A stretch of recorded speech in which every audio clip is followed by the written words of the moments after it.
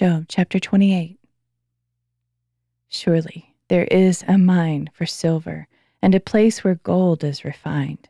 Iron is taken from the earth, and copper is smelted from ore. Man puts an end to the darkness. He probes the farthest recesses for ore and deepest darkness. Far from human habitation, he cuts a shaft in places forgotten by the foot of man. Far from men, he dangles and sways. Food may come from the earth, but from below it is transformed as by fire. Its rocks are the source of sapphires, containing flecks of gold. No bird of prey knows that path. No falcon's eye has seen it. Proud beasts have never trodden it. No lion has ever prowled over it. The miner strikes the flint. He overturns mountains at their base. He hews out channels in the rocks, and his eyes spot every treasure. He stops up the sources of the streams to bring what is hidden to light. But where can wisdom be found? And where does understanding dwell?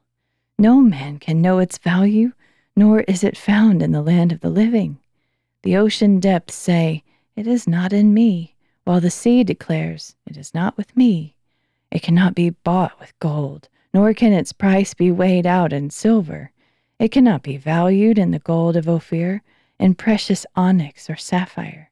Neither gold nor crystal can compare to it, nor jewels of fine gold be exchanged for it. Coral and quartz are unworthy of mention. The price of wisdom is beyond rupees. Topaz from Cush cannot compare to it, nor can it be valued in pure gold. From where then does wisdom come, and where does understanding dwell? It is hidden from the eyes of every living thing, and concealed from the birds of the air. Abaddon and Death say, "We have heard a rumor about it." But God understands its way, and he knows its place. For he looks to the ends of the earth, and sees everything under the heavens. When God fixed the weight of the wind, and measured out the waters, when he set a limit for the rain, and a path for the thunderbolt, then he looked at wisdom, and appraised it. He established it, and searched it out. And he said to man, "Behold, the fear of the Lord, that is wisdom, and to turn away from evil is understanding." Chapter 29. And Job continued his discourse.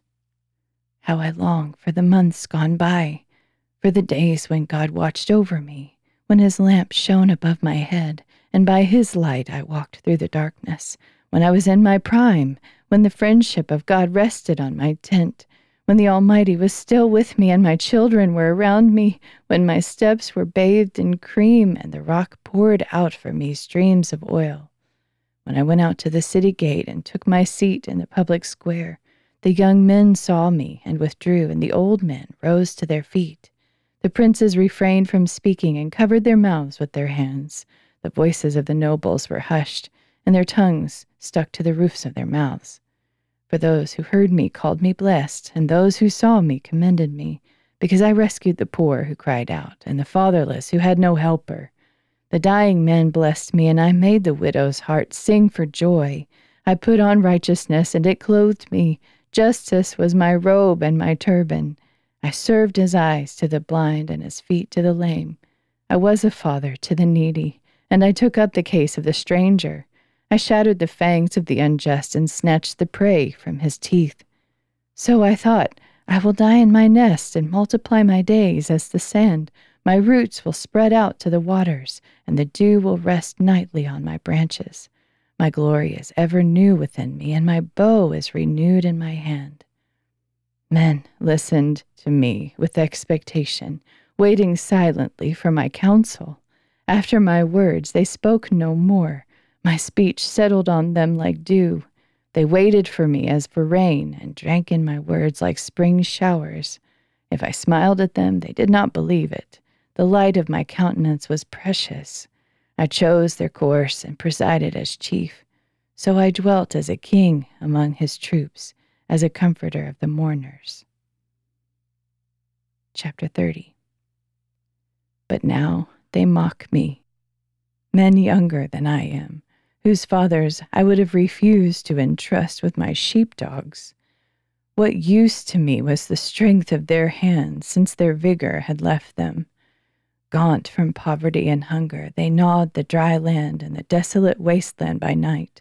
They plucked mallow among the shrubs, and the roots of the broom tree were their food. They were banished from among men, shouted down like thieves, so that they lived on the slopes of the wadi, among the rocks and in holes in the ground. They cried out among the shrubs and huddled beneath the nettles. A senseless and nameless brood, they were driven off the land. And now they mock me in song. I have become a byword among them. They abhor me and keep far from me. They do not hesitate to spit in my face. Because God has unstrung my bow and afflicted me, they have cast off restraint in my presence. The rabble arises at my right. They lay snares for my feet and build siege ramps against me. They tear up my path. They profit from my destruction, with no one to restrain them. They advance as through a wide breach. Through the ruins they keep rolling in. Terrors are turned loose against me. They drive away my dignity as by the wind, and my prosperity has passed like a cloud. And now my soul is poured out within me. Days of affliction grip me. Night pierces my bones, and my gnawing pains never rest. With great force he grasps my garment. He seizes me by the collar of my tunic. He throws me into the mud, and I have become like dust and ashes. I cry out to you for help, but you do not answer. When I stand up, you merely look at me. You have ruthlessly turned on me. You oppose me with your strong hand. You snatch me up into the wind and drive me before it. You toss me about in the storm. Yes, I know that you will bring me down to death, to the place appointed for all the living. Yet no one stretches out his hand to a ruined man when he cries for help in his distress. Have I not wept for those in trouble? Has my soul not grieved for the needy? But when I hoped for good, evil came. When I looked for light, darkness fell. I'm churning within and cannot rest. Days of affliction confront me. I go about blackened, but not by the sun. I stand up in the assembly and cry for help. I become a brother of jackals, a companion of ostriches. My skin grows black and peels, and my bones burn with fever. My harp is tuned to mourning, and my flute to the sound of weeping. Chapter 31. I've made a covenant with my eyes. How then could I gaze with desire at a virgin? For what is the allotment of God from above, or the heritage from the Almighty on high? Does not disaster come to the unjust, and calamity to the workers of iniquity? Does he not see my ways and count my every step? If I've walked in falsehood, or my foot has rushed to deceit, let God weigh me with honest scales, that he may know my integrity. If my steps have turned from the path, if my heart has followed my eyes, or if impurity has stuck to my hands, then may another eat what I have sown, and may my crops be uprooted. If my heart has been enticed by my neighbor's wife, or I have lurked at his door, then may my own wife grind grain for another, and may other men sleep with her. For that would be a heinous crime, an iniquity to be judged, for it is a fire that burns down to Abaddon. It would root out my entire harvest. If I've rejected the cause of my manservant or maidservant when they made a complaint against me, what would I do when God rises to judge? How will I answer when called to account? Did not he who made me in the womb also make them? Did not the same one form us in the womb? If I have denied the desires of the poor or allowed the widow's eyes to fail, if I have eaten my morsel alone, not sharing it with the fatherless, though from my youth I reared him as I would a father, and from my mother's womb I guided the widow.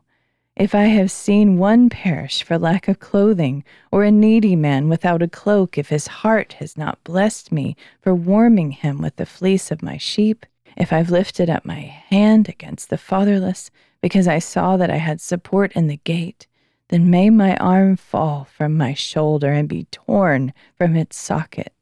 For calamity from God terrifies me, and his splendor I cannot overpower.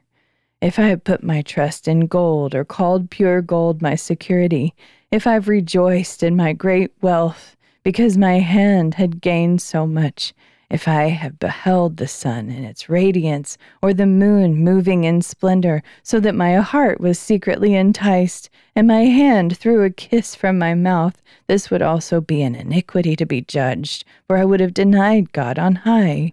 If I have rejoiced in my enemy's ruin, or exulted when evil befell him, I have not allowed my mouth to sin by asking for his life with a curse. If the men of my house have not said, who is there who has not had his fill? But no stranger had to lodge on the street, for my door has been open to the traveler. If I have covered my transgressions like Adam by hiding my guilt in my heart, because I greatly feared the crowds, and the contempt of the clans terrified me, so that I kept silent and would not go outside. Oh, that I had one to hear me! Here is my signature. Let the Almighty answer me. Let my accuser compose an indictment. Surely I would carry it on my shoulder and wear it like a crown. I would give account of all my steps. I would approach him like a prince. If my land cries out against me and its furrows weep together, if I have devoured its produce without payment or broken the spirit of its tenants, then let briars grow instead of wheat and stinkweed instead of barley. Thus conclude the words of Job.